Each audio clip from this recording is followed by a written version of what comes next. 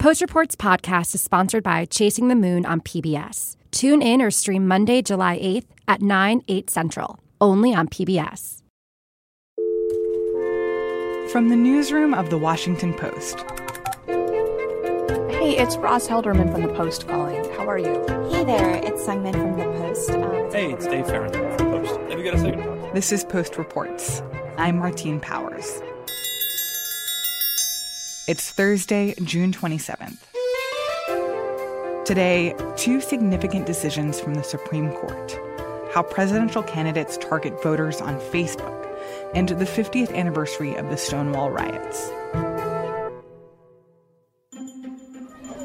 Just count! 2020! Just count! Today, crowds of protesters and demonstrators gathered outside the Supreme Court awaiting two big decisions. The two court cases that everyone was waiting for were about partisan gerrymandering and about a citizenship question on the census.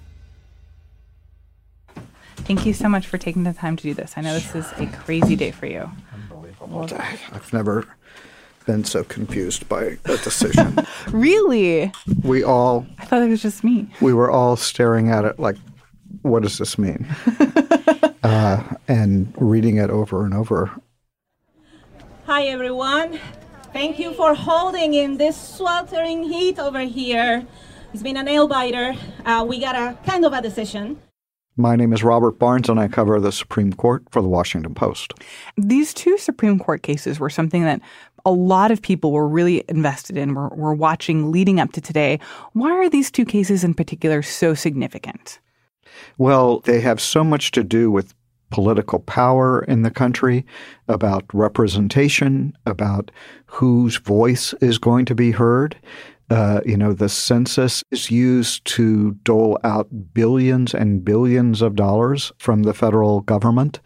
It decides how many representatives each state has, and thus how many votes in the Electoral College. I mean, it is hugely important as sort of setting the bottom line for representation in our democracy. So let's start with the census case. What happened with the Supreme Court decision there? It was a very confusing decision, I have to say, unlike those that are usually written by the Chief Justice John Roberts, who is very clear. But, it also is sort of representative of the sort of tangled road and crooked road that we've taken to get to this point. It involves whether or not there is a citizenship question that would be placed on the census forms that go to every household. Now, the government has asked a citizenship question in almost every census, but only on the sort of small portion of those that get what used to be called the longer census form or a more detailed one. The short one that goes to everyone else, this question hasn't been asked since 1950. And the reason it hasn't is because even officials in the Census Bureau say that it could lead to an undercount. The Constitution calls for a count of all the people in the country. It doesn't say all the citizens in the country. It says all the people in the country. And there's a concern that people who are worried about their immigration status or the immigration status of people in their household or their family, they might not answer the census because they're worried about telling the government the answer to that question about citizenship. That's right. The information is supposed to be confidential, but there is a concern that they would be sort of alerting the government to the fact that there is someone in the household that's not supposed to be in the country. And the census officials say that it could lead to an undercount of almost 9 million people because they would be afraid to give out that information. So President Trump has been fighting to get the citizenship question onto the census. And what did the Supreme Court say about whether or not they're going to allow him to do that? Well, this was a decision by the Commerce Secretary, Wilbur Ross. And he has a lot of power to do things, but he also has to give a reason for it, too. The reason he gave in this case was he said that the Department of Justice wanted the information because it would be useful in enforcing the Voting Rights Act. That didn't make sense to a lot of people. The Department of Justice has never asked for this information before. And so groups, Democratic states, civil rights groups, immigrant rights groups sued. They got a lot of information, and they found out that it was actually Ross's idea to put the question on the census. He then went to the DOJ sort of looking for a reason for it. All the courts that have looked at this and all these lawsuits that have come said that what Ross did was just pretext for doing what he wanted to do in the first place. And they said that violates administrative law procedures, that, you have to have sort of a real reason for doing something. And in the end, that's what the Supreme Court said today, at least 5 members of them. 4 of the most conservative members of the court said, doesn't really matter what his reason was. He has the right to run the census and put questions on it, and it's none of our business. Roberts and the 4 liberals said, well, that's not quite true, that we have to, as judges, look for a reason, and it has to be a real reason, and it can't be a contrived reason. So the bottom line was that they said the question can't be asked for now, but it's possible that the administration could come back and say, here's a different reason that we want it, and that might be one that courts accept. So this isn't a clear loss for Trump or a clear win for the advocates who are trying to keep this question off the census. That's right. I mean, the one other weird sort of thing that gets in the way here is that it has to be done very quickly. The census has to be done in 2020. The administration had been saying that they needed an answer to this question by the end of June in order to get forms printed and people trained to conduct the census. I don't know if they will continue to say that. The president just tweeted that he thought the census should be delayed, which I'm not exactly sure how that would happen. I feel like it's pretty clear that it's supposed to happen in 2020. But, printing of the form could be delayed, or, there could be an effort. And I would be very surprised if the administration and the department didn't try to come up with another reason for why this information is needed. The interesting thing about this is it all seems to be up to John Roberts right now, and whether or not they come up with a reason that he finds acceptable, and if there's still time to put the question on the census. So that was the case about the citizenship question. What about the gerrymandering case? The gerrymandering case was about whether extreme partisan gerrymandering is something that federal courts can look at and make decisions about.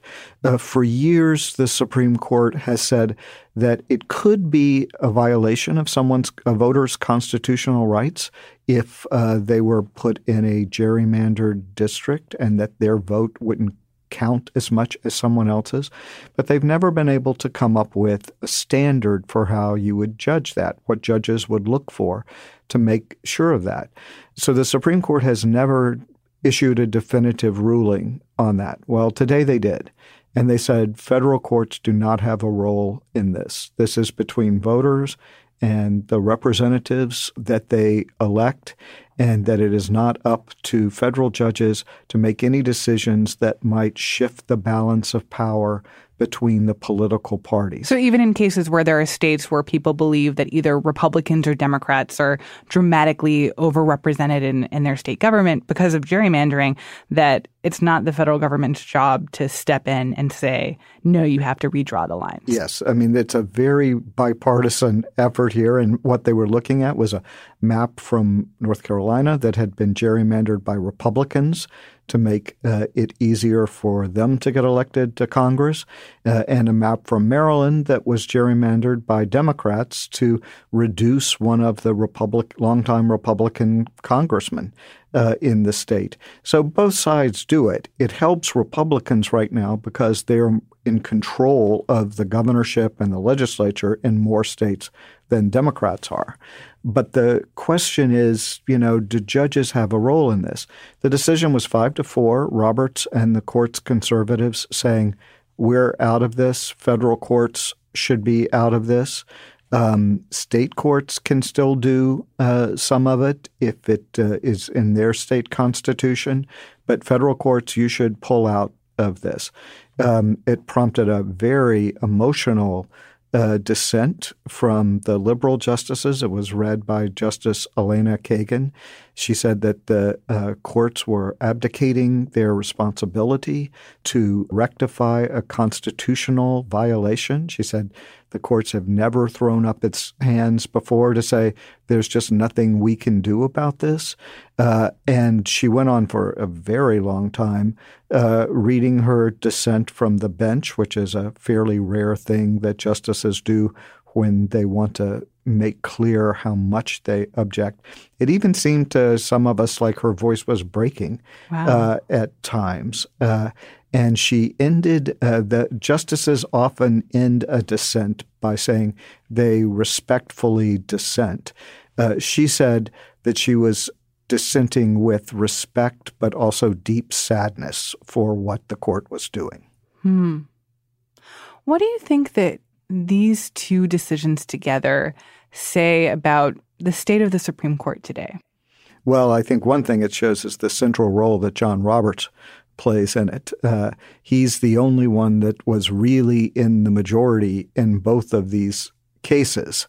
You know, in one, he was with the conservative members of the court, and the other, he was with the liberal members of the court. And I think it's just what all of us thought was going to happen when Justice Anthony Kennedy retired last year.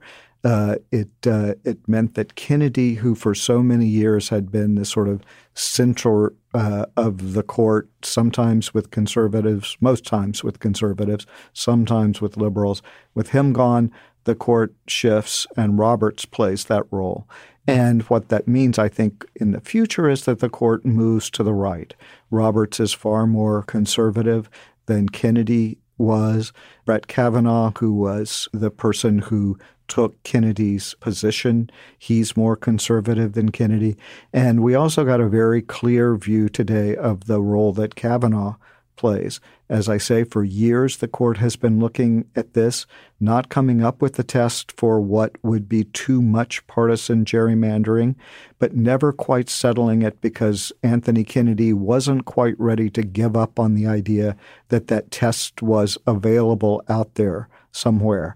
Now, in his first term on the court, within months of being sworn in, Kavanaugh has said, it's done, we're not going to do this.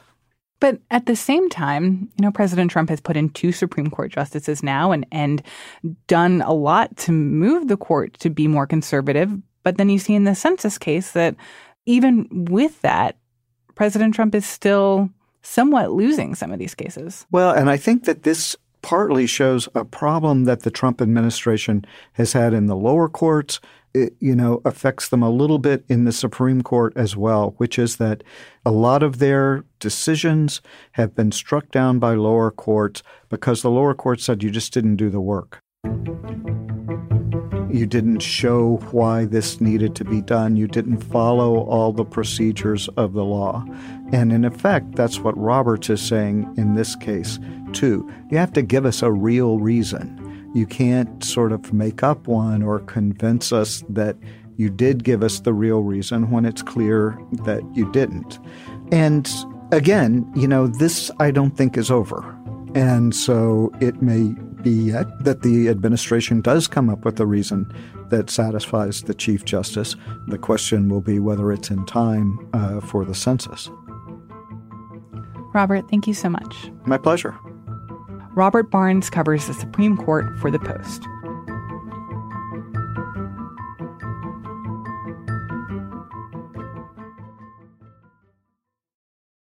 So tell me about this data that you've been compiling and examining. So I've been digging into Facebook advertising data. I'm Michelle Lee, and I cover money and politics for The Washington Post. It's actually publicly available data. It's how much campaigns are spending to place ads on Facebook and what their ads say. And it's very sophisticated. And the way that these campaigns are running ads on Facebook tells you a lot about how they're campaigning and where they're headed in this election season, what they're focusing on, and what they're kind of worried about. So when it comes to the Democrat side, What kinds of advertising have you been seeing from them on Facebook, and what are they trying to do? I know I've asked you for so much, and you've answered the call every time. So what they're really trying to do is two things on Facebook. One is to raise money. I hate to ask again, but I'm hoping you'll contribute $15 to help power my campaign. Please donate today. Every little bit helps. Please do join the Yang Gang. Just give $5, $10, $20, whatever you can afford. And two is teaching voters who they are. So a lot of their messages on Facebook are, hi, I'm running for president. Please donate $1. Please donate $5 to my campaign. Or, hi, I'm running to become your president. My name is Seth Moulton. Or, my name is Jay Inslee, and I care about climate change. And likely you've probably never heard of me You before. may not know me, but I'm running to be your president. So you're seeing those two things really dominate their advertising on Facebook. Hi, I'm Congressman Seth Moulton. I'm a veteran running for president of the United States. Campaigns need 65,000 donors to make it to the Democratic debate stage. So please chip in now. And as a part of this, you're seeing them spend a lot of money on trying to make it to the debate stage. Because for the first time, the Democratic National Committee is requiring that you meet a certain number of donors to your campaign in order to qualify for the debates. And those debates are happening this week. And we came up with this thing called the Delaney Debate Challenge, which basically is a challenge to you to give me $1 towards my campaign. And if you give me $1, for every $1 you give me, I am personally going to donate $2 to a number of charities, and you get to pick. I saw in the data that about a fourth of their spending in recent months have gone toward mentioning the debate. And that includes, please help me make it onto the debate stage, give me $1. Yeah, I've been really shocked by how explicit some of these advertisements have been, where it literally says, if you want to see this candidate on the debate stage, not if you want to see this candidate as president, but if you just want to see them on the debate stage, please, please, please donate $5. And you also see them say, hey, you may not know me, but if you want to get to know me, please put me on the debate stage. I'll tell you who I am. Or you may have donated to another candidate. That's okay. Please donate to me too. So who has been spending the most money on Facebook ads on the Dem side? Some of the top spenders on the Democratic side on Facebook advertising are Kamala Harris, Elizabeth Warren, Bernie Sanders, and Amy Klobuchar. And what you see these candidates doing on Facebook is trying to find their lane and trying to dominate an issue area that they care about that coincides with their campaign. So, for example, for Elizabeth Warren, she's a big spender on a lot of policy issues because that's kind of her jam. She says she has a plan for that. And so she has Facebook ads that talk about her policy on big tech, on childcare, and on housing. Those are some of her biggest issues on Facebook. And then for Bernie Sanders, he's a big spender on minimum wage because that's a really big part of his campaign. So you see their Facebook advertising, perhaps not surprisingly, but you see it coincide with their biggest messages on the campaign trail. Well, I think that is interesting and surprising in some ways that some of these ads are less personality driven. And it seems like a lot of TV ads are very personality driven, but that when it comes to Facebook, focusing on a particular issue and making that ad and that sell about an issue that somebody cares about, that micro-targeting might be more effective for them. Right. If you think about the way you view a TV ad and the way you act on Facebook, the behavior of the audience is so different. Your attention span for this ad is very short. It may be just a couple seconds, if that, if you can spare that. So they don't have 30 seconds to lay it over with fancy music and really, good-looking backgrounds and show you their family and their dog. There's no time for that. You see this a lot with campaigns who are trying to introduce themselves. They have a hard time trying to message both about them as a person and them on their policy issues. The only person who's doing this really well is Jay Inslee because his big topic is climate change. So he's able to say, I'm Jay Inslee, I care about climate change. But when it comes to other candidates, it's hard to say, like, I'm Kirsten Gillibrand, please help me get on the debate stage. Also, here's my policy plan on family leave. And also, here's what else I care about. It's really hard to do that. That's not a message that you can get to in the half of a second that someone's going to as you're scrolling with your thumb. Interestingly, among the Democratic candidates, Joe Biden is the only one who's not trying to carve out a specific policy area on Facebook. And that's because he can just tell you he's Joe Biden. People know who he is. He's vice president. And that's interesting how that you can see the types of Facebook ads reflecting what his strategy is for the larger campaign, that he doesn't need to be the guy running on issues. He's the personality that we all know and that people will vote for him because of this personality. Right. I noticed this because I saw that the biggest ad spending for his campaign is on other. That was a category of his ad issues. And I was like, what is other? And other just meant that he's not talking about any specific policy enough to really categorize what his ads are about. So that told me, okay, so he's running ads about him and just being Joe Biden, like the essence of Joe. And that's what his ads are about. Hi, it's Joe. Because of you, we gotten the campaign off to a great start, but we can't let up now. So please chip into the campaign today. Where do you find this information from about what campaigns are spending their money on Facebook? So Facebook has been self-reporting their advertising data as a response to some of the criticisms in 2016 when people wanted to know more about how Facebook operates. You're able to see how much money people are spending and what the ads say and who's running the ads and what disclaimers they have. And then other third-party firms have been analyzing this data as well. So we at the Washington Post use publicly available data to analyze it. And I've also been leaning on Bully Pulpit Interactive, which is a digital consulting firm that takes the publicly available data and then figures out what topics people are talking about. So at the same time that Democrats are trying to basically find their lane on Facebook, find their audience, and also use Facebook to get enough money to be able to make the debate stage, President Trump has also been using Facebook, but in a pretty different way. He's spending tons of money running Facebook ads, and that in turn helps him raise more money because he's able to ask people for donations, tell you on Facebook why he's doing such a great job as president, why he deserves to be reelected, and also he's trying to get to know you as a follower. The top 3 issues for his Facebook ads right now are immigration. The wall is under construction, which is a banner issue for his campaign. Another top issue that President Trump advertises on is fake news. And the other is about himself. So he talks a lot about how great he is and how great of a job he's doing. So it's kind of like a morale booster on Facebook for his supporters. National motto, in God we trust. President Trump is doing a great job. I could not ask for a better president of the United States of America. In some ways, it seems like for President Trump, Facebook advertising is much more low stakes because people already know who he is, already know what he's about, and that he is a little bit more flexible to be able to be experimental on Facebook or figure out new ways to use Facebook to be effective in 2020. Exactly. He can do so much more on Facebook right now than any of the Democrats can. And that's kind of a natural advantage of being an incumbent, right? You are already president. But when it comes to President Trump's Facebook spending, you can just see just how much money he is spending from his campaign. For example, his birthday was on June 14th, and he spent hundreds of thousands of dollars asking people to sign a birthday card for him. What? This isn't just a random birthday card that's going to get sent to the White House. I mean, maybe it is. But the purpose for that is for people to click on the ad, sign up. The campaign then has your email address, and then they're able to know what type of people are responding to something like a birthday card for the president.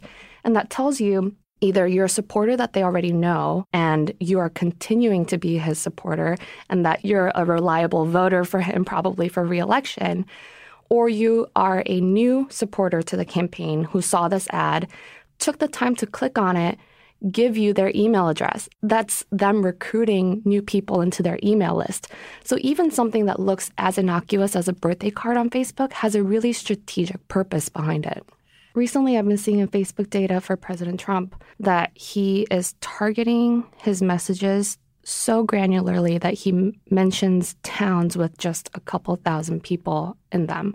And that's how well he knows his voters and how well to target voters on Facebook. So let's say your town is Town of Martine and her friends.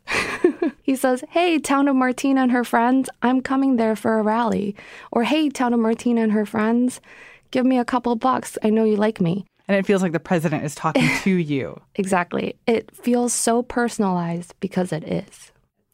And are Democrats worried about this? The fact that President Trump is able to find all these new ways of using Facebook while all the Democratic candidates are focused on the very short-term goals? Yes, this is a big worry when it comes to Democratic digital strategists, because you can just see in the numbers behind the spending on both sides and the types of audiences they're targeting. President Trump is clearly working on a general election campaign. He's working on a general election message and targeting audiences based on the states that he needs to win the presidency. Democrats are targeting people in order to try to just break out of the field and win the early states in the primaries. And it's not for the general election. And that's of huge worry to Democratic strategists. Do you expect that some of these ads going forward will highlight moments from the debate or pick some of those viral moments and try to get them out to folks who may not have been watching the debate? Yes. The debates this week are just going to be a wild chase for those viral moments. And that's what's so hard right now for these Democratic candidates. They have not had those opportunities to really break out and go viral and get that money and attention. And the debates are going to be a prime opportunity for them to say that thing that's going to go viral. They just don't know what it is yet. But once they find it, these campaigns are going to go wild with it and try to put it all over Facebook and raise money off of it because that's just what they've been waiting for. Michelle, thank you so much. Thank you. Michelle Lee covers money and politics for The Post. We'll have full coverage of both Democratic debates on Friday's episode of Post Reports.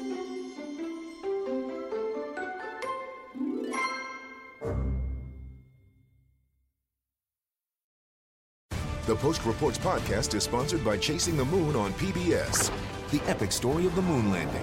This is the most audacious undertaking that man has ever attempted. It's as if you were there when it happened. I understood what it meant to smell fear. Experience the making of history. The computer was overloading. It was touch and go. Like you never have before. Everybody felt they had a piece of it, and they did. Chasing the Moon on American Experience. Premieres Monday, July 8th at 9, 8 Central, only on PBS. And now, one more thing from reporter Gillian Brackel, remembering a pair of civil rights champions on the 50th anniversary of the Stonewall riots. Marsha P. Johnson was really known in New York as, a sort of local celebrity, a character.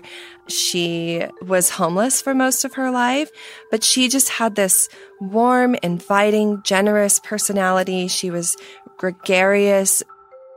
You can lock yourself in a closet in a fine, neat stove, but it really doesn't matter if you ain't got soap. In some ways, she was sort of an ideal spokeswoman for transgender people if she was the first transgender person you were ever going to meet, because she was just so nice. And people talk about her as being, Saint Marsha, being very generous. If you said, "Oh, I like your bracelet, Marsha," she'd take it off her wrist and give it to you. But she was also, underneath that kindness, there was very serious activism there. And so she was always at the protest, whatever protest was happening. She was always trying to help other transgender people, particularly ones that were younger than her, like Sylvia Rivera. And in a lot of ways, where Marsha was very generous and lighthearted, Sylvia was almost the exact opposite. She was serious. She was angry. We have to stand up and speak for ourselves. We have to fight for ourselves. She demanded her rights. She demanded to be treated well. She demanded to be a part of the gay rights movement when some people would have wanted to push her out. And she said, if it wasn't for the drag queen, there would be no gay liberation movement. We're the frontliners. One of the things that Marsha and Sylvia both said they were proudest of was starting this group. It was called the Street Transvestite Action Revolutionaries. That was the best word they had for themselves at the time. And they started something called Star House. I came down to be nosy and I moved in and took over basically as the big mother that I am. It was a house where they gave shelter and love and support to a lot of the gay, lesbian, and transgender kids that were living on the street. There are some people who say Marsha P. Johnson was the Rosa Parks of the transgender movement. Other people say Sylvia Rivera was the Rosa Parks of the transgender movement. But together, they were the first people who really demanded, with political intent, that they be treated well as they were and that they didn't have to change in order to be regarded as having value and worth. So far, we've announced 5 new monuments honoring trailblazing women, one in each borough. Recently, New York City's First Lady, Chirlane McRae, made an announcement about how the two will be honored. So the New York City government has announced that they are going to make a statue honoring Sylvia Rivera and Marsha P. Johnson. It coincides with the 50th anniversary of the Stonewall riots, which were on June 28th, 1969. And both of the women are believed to have been there and participated. Today, as we prepare to commemorate the 50th anniversary of the Stonewall Uprising and the movement it sparked, we will add 2 new names to the list. Once it's created, this will be the first permanent public artwork honoring transgender women in the world. We see you. We honor you. We love you. Gillian Brockel is a writer for Retropolis, the Post's history section.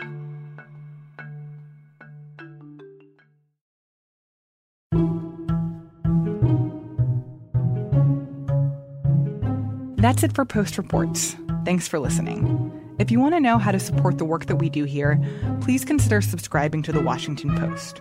We're offering listeners a special discount on a digital subscription.